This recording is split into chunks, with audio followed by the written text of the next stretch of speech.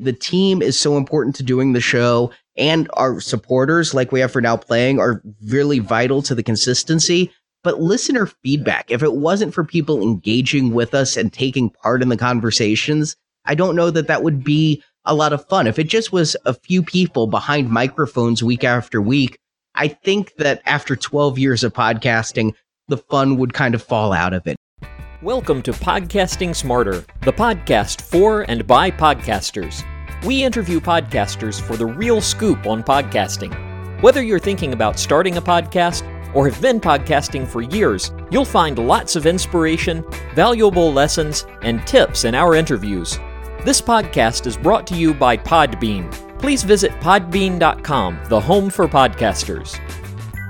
Hello, podcasting friends, and welcome back to another episode of Podcasting Smarter.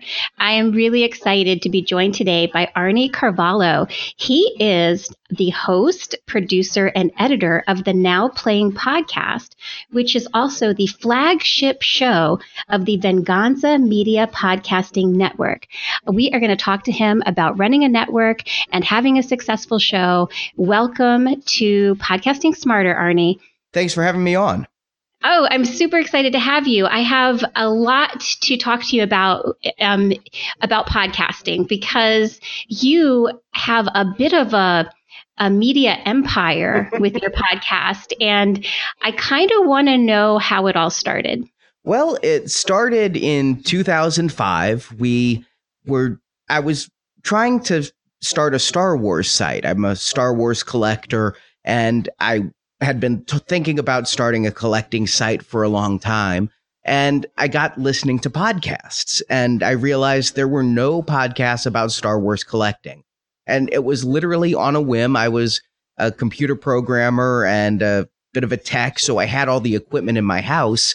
Not great equipment, but some equipment. And so on one Sunday, when I had nothing else to do, I said, we're going to start a Star Wars collecting podcast, and the first one out there. And so we started that in 2005, and it really hit with Star Wars collectors. It was Star Wars Action News, still running now, 12 years later.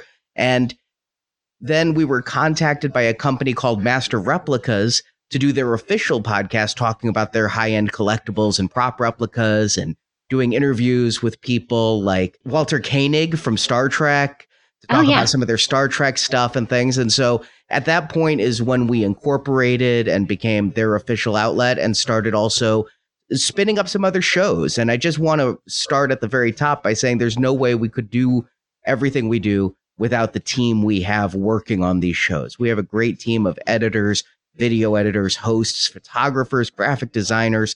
It really, a lot of people came on board in those early years, website designers that really took us from being a couple of people who had mics that came with our Sound Blaster sound cards into being a production I could be really proud of. I have very high standards. I'm a bit of a perfectionist. And so I think that first year was a tremendous one. Let me go back to 2005 with you because you were obviously an early adopter of the podcast platform. So what was it like when nobody, or it seemed like nobody else was podcasting? How did you get people, how did you get listeners, and how did you tell people about what you were doing? There were some Star Wars podcasts I was listening to, and there was one from Canada called Star Wars Undirect. There was one about a Star Wars video game called Star Wars Galaxies with Yivitz and Mr. Bubble. And so I was listening to a lot of Star Wars podcasts, movie podcasts, human interest podcasts. I was consuming all the podcasts I could because at my job, I could have my headphones in 8 to 10 hours a day. And so when I decided to start my own, the very first night, I reached out to a lot of the Star Wars websites I visited and to those other Star Wars podcasts and said, hey, we have a Star Wars collecting podcast. And one of the people I reached out to was Nathan Butler, who has since become a great friend of mine. And he had a site called Star Wars Fanworks that cataloged all Star Wars. They weren't even really called podcasts back then. He was calling them fan audio productions because podcasting was still relatively new. And so I was surprised. I thought, you break out a couple mics, you start your own podcast. I thought maybe if we got 12 listeners, I'd be happy. We had hundreds in the first week because those sites were so great about posting, hey, there's a new collecting podcast out. And they were also good about giving us feedback, like get better microphones. So the very second week that we did that show, we had a platform, we had an audience, and it grew from there. And we got to tour Lucasfilm. Steve Sansweet, who has the largest Star Wars collection in the world and worked for Lucasfilm, invited us and gave us a tour of that place. And we started covering conventions and really doing interviews with Star Wars authors and Star Wars actors. And we focus on collecting, but it became a great way to really get involved in the greater Star Wars community, hosting parties at the Star Wars Celebration conventions and really getting to know our listenership. Wow, it sounds like a dream come true. Your whole podcasting experience sounds amazing. Thank you. I got to say it is. I went to school with the thought of going into film. My goal in life has been to entertain people. Be it, I was looking at film, and then I went to grad school looking at being a game designer. I really just wanted people to have something that entertained them, informed them, and took their minds off of things once in a while. And I'm so happy to have been able to do that. Yeah, that sounds like the dream to me. So it sounds like from the very beginning, you took this very seriously. And, you mentioned putting a great team together and having high standards. And it sounded like even from the beginning, you approached it in a very business-like manner. And I'm wondering how quickly you were able to monetize your vision for this podcasting network. It was rather quick that Star Wars Action News, being a collectibles focus show, was approached by online stores for advertising purposes, and we didn't necessarily monetize per se, but there was some trade agreements where we'd get review product in exchange for mentioning. It's really when we started doing the official podcast for Master Replicas that some true monetization came in, and we started looking at it as a business instead of as a hobby that we just took very seriously. But I will say monetization of podcasts has been incredibly challenging, especially since I find that a lot of the online advertisers do those affiliate programs, which want you to click specific links, which is hard because we're an audio podcast that goes out primarily through podcatcher software. Still, our number one download platform is iTunes. And so you then have to say, not only go and buy this product, but please go to this website first and then click this specific link and then go buy the product. You get listener advocates, which I just absolutely love, are the listeners who become fans and really want the show to succeed, who will do that. But that is challenging. And also, I don't want just any advertising on our show. I don't want to advertise something we don't necessarily endorse. I don't want my voice there saying, go buy this face regeneration cream if I don't actually believe in it. And so I've been very selective, and I've turned down a number of advertising opportunities because I didn't believe in the product. Well, good for you. And I think that's a smart move. So I noticed that you have a combination of premium and free content, at least with the Now Playing podcast. And so I was wondering how that works for you. That's worked very well. Now Playing was a movie review show that we started. We're in our 10th year now. We had our 10-year anniversary just last May. Congratulations. Thank you. And it's one that I never did advertising for. I didn't want any situation where we could have an opinion swayed by advertisers. And in 2010, our listenership for Now Playing really grew. Star Wars Action News was our flagship show for many years, but Now Playing, being a broader topic than just niche Star Wars collecting, really found an audience. And I had to upgrade our servers many times. I had to move our shows from host to host because we kept needing more bandwidth, more storage space. And so one of the members of our team suggested crowdfunding it and looking to the listenership itself in order to monetize the show. And I didn't know if that would work. And I was a little nervous about it, honestly. I was afraid that opening up listeners to donate for the show would give them a sense of ownership over the show and start saying what we can and can't say, can and can't do. but we did try it way back in 2010 and did a special series of movie reviews just for donors. And it was a modest success. It worked pretty well. We do a lot of listener surveys to get their feedback. And the feedback primarily was, we'd be okay with you guys doing this a couple times a year. And so we kind of took on a PBS model is how I look at it, where, you on PBS, you watch the shows, the operas, Sesame Street, what have you, but a couple times a year, they do their pledge drives to keep PBS going. Apart from the public funding, we don't have any public funding, but we do these pledge drives where people donate to our show. And that's something I've been handling by hand manually for 6 years. And we ended up with a vast back catalog of locked content that was only available for a short time, because when processing it by hand, we couldn't offer a la carte or anything like that. And so last year, I really started looking for options that would be able to do something similar. And maybe, because it is our 10th year, bring out all those shows that people haven't been able to hear for years. Like our Jaws review, we did that way back in 2011, and people haven't been able to hear it.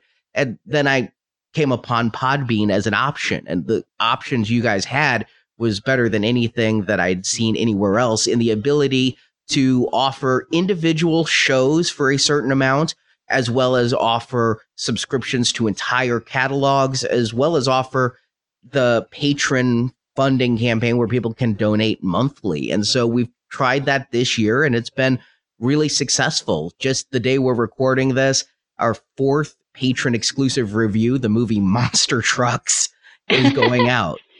Oh, nice. Yeah, I imagine that premium content and being able to have individual episodes as premium episodes really works well for you, because you don't want to pollute this particular podcast with sponsors. And you said why? Because you don't want it to appear that you are swayed in any way with your reviews based on sponsors. So yeah, I can see how that's a really great solution for the Now Playing podcast. So this is more of a question about content and how to make it successful, because there are a lot of movie review podcasts. So I'm wondering, if you're giving a podcaster advice and they're doing a podcast in a field that's pretty crowded, how do you manage to stand out and compete in a genre of podcast that's really popular? That's always a challenge, and it's one that I still look at, because I'd still like to continue to grow our audience and not plateau where we're at.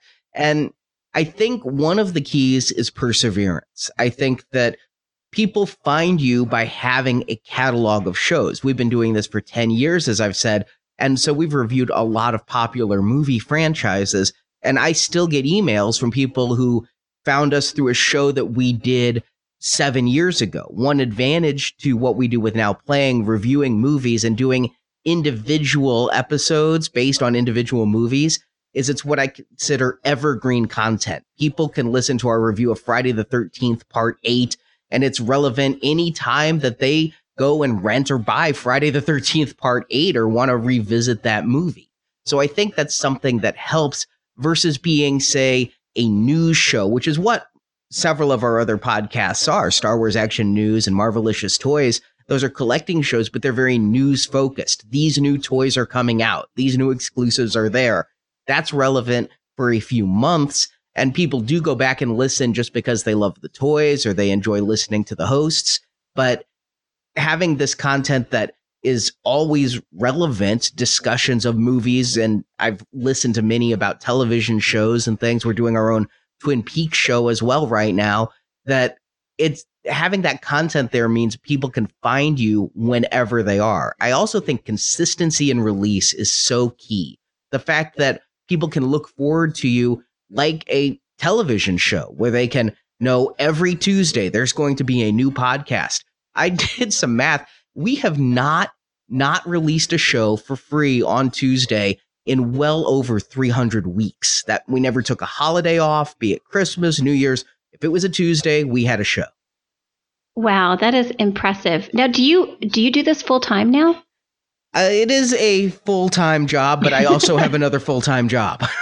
Oh, so how? Okay, it must come down to your team, I imagine, because I'm thinking this is a lot of work, and to make those Tuesdays for 300 weeks, that can't be easy every single week.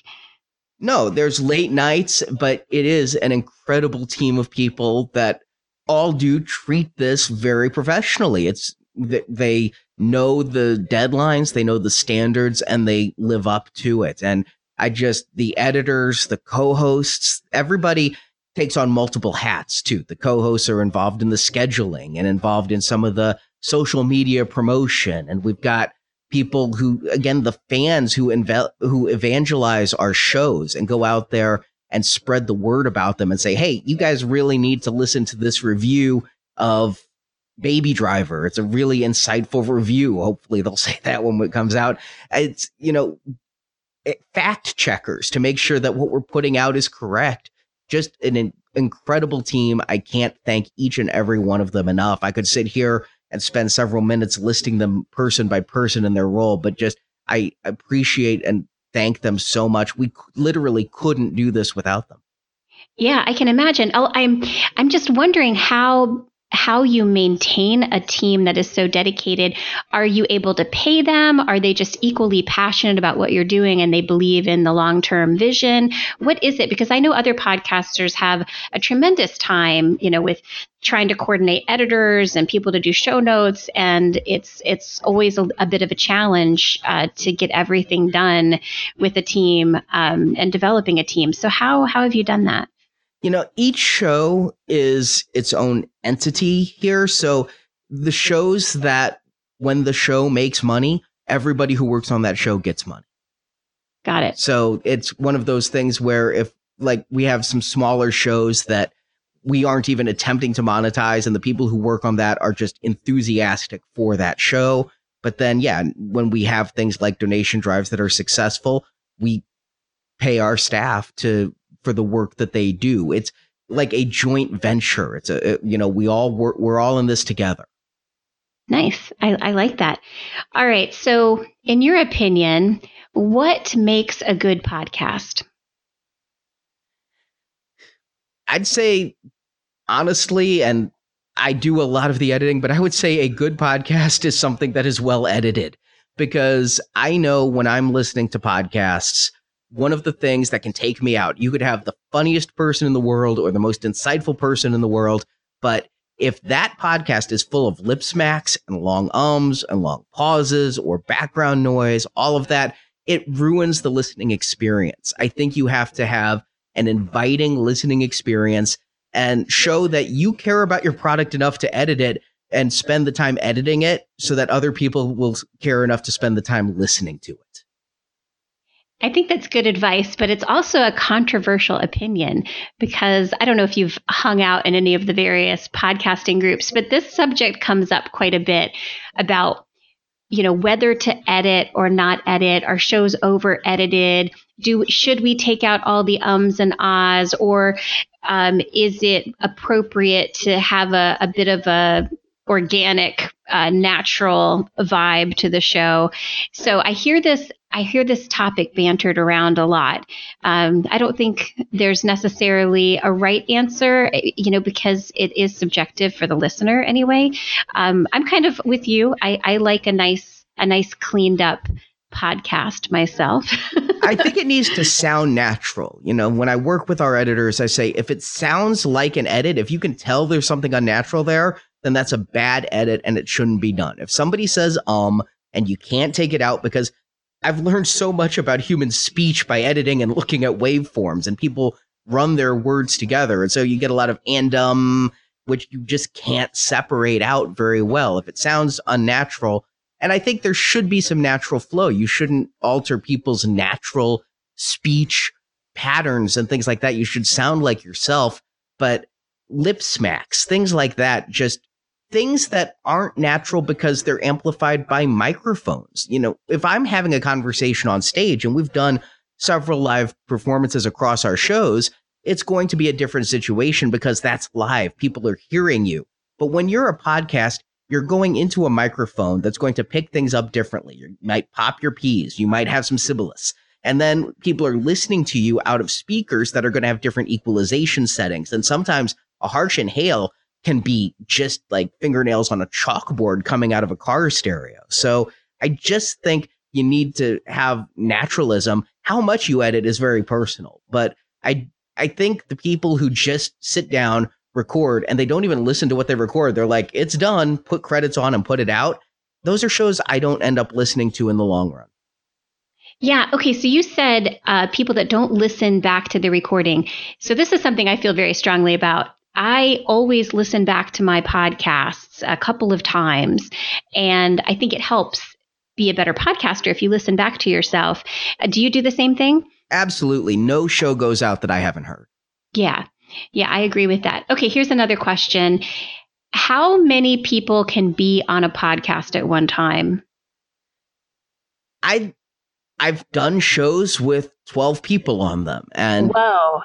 it worked out. It's, you have a lot of those shows are very heavily edited as people try to get their time in to speak and things. And I cut out any over talk and make sure it's almost like you pass the talking stick around and you can have a lot of different voices there. I think that consistency in hosts is for the shows I do, and everything's a little bit different. I mean, I absolutely love listening to Apple's podcast where they do in-depth profiles or interviews with different people. But for the kind of shows I do where I'm relaying news or giving reviews, having host consistency really helps. But sometimes having large roundtable shows, some of those have been some of the most insightful. I did a show for about a year called the Star Wars Action News Book Club.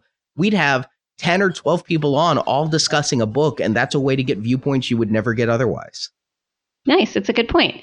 All right, so you mentioned that you do live shows, and it sounds like you do a lot, not just behind the mic, but you have sort of offline connection with your audience. Do you do other things other than live shows? Do you go to conferences, that sort of thing? Well, for Star Wars Action News and Marvelicious Toys, and to a degree now playing, we go to a number of the multimedia conventions. San Diego Comic-Con is, of course, the big one, but several Wizard World conventions.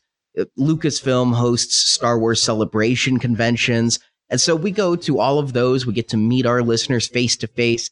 We have, for 5 years, we ran these Star Wars fan breakfast at San Diego Comic-Con, where up to 200 people could come. The last couple of years of that, we were supporting Rancho Obi-Wan, a charitable foundation for Star Wars collectibles. And so we were doing a charity breakfast there and getting a chance to meet our listeners and host events. We hosted parties at several of the Star Wars celebrations. In the last couple, we had some dinners that hosted 100 plus people. Our last full celebration party had something like 400 people. These are still, these are medium-sized gatherings is what I'd call it. It's not filling Hall H at San Diego Comic-Con, but it's where you can actually get a chance to talk to people and have a party and have a good time. It's a lot of fun. Yeah, well, not only is it fun, Arnie, but you realize that a lot of podcasters, I would probably say most podcasters, just stay behind the mic. They're not going to their audience. And I think that's probably a really good move in terms of connecting on a deeper level with your listeners. Yeah, I like getting out there. I like meeting the listeners. I completely mean this when I say the team is so important to doing the show, and our supporters, like we have for Now Playing, are really vital to the consistency. But listener feedback, if it wasn't for people engaging with us and taking part in the conversations, I don't know that would be a lot of fun. If it just was a few people behind microphones week after week, I think that after 12 years of podcasting, the fun would kind of fall out of it. It's the communities around the shows, be it on Facebook, Twitter, our forums, or in person, that really keeps this exciting and fresh. Yeah, that's got to be a lot of fun. Having a community that is engaged and involved. But how do you keep up with it? I mean, I know you work a full-time job, and this is full-time, but actually, engaging with your community on all the social media channels takes a lot of effort.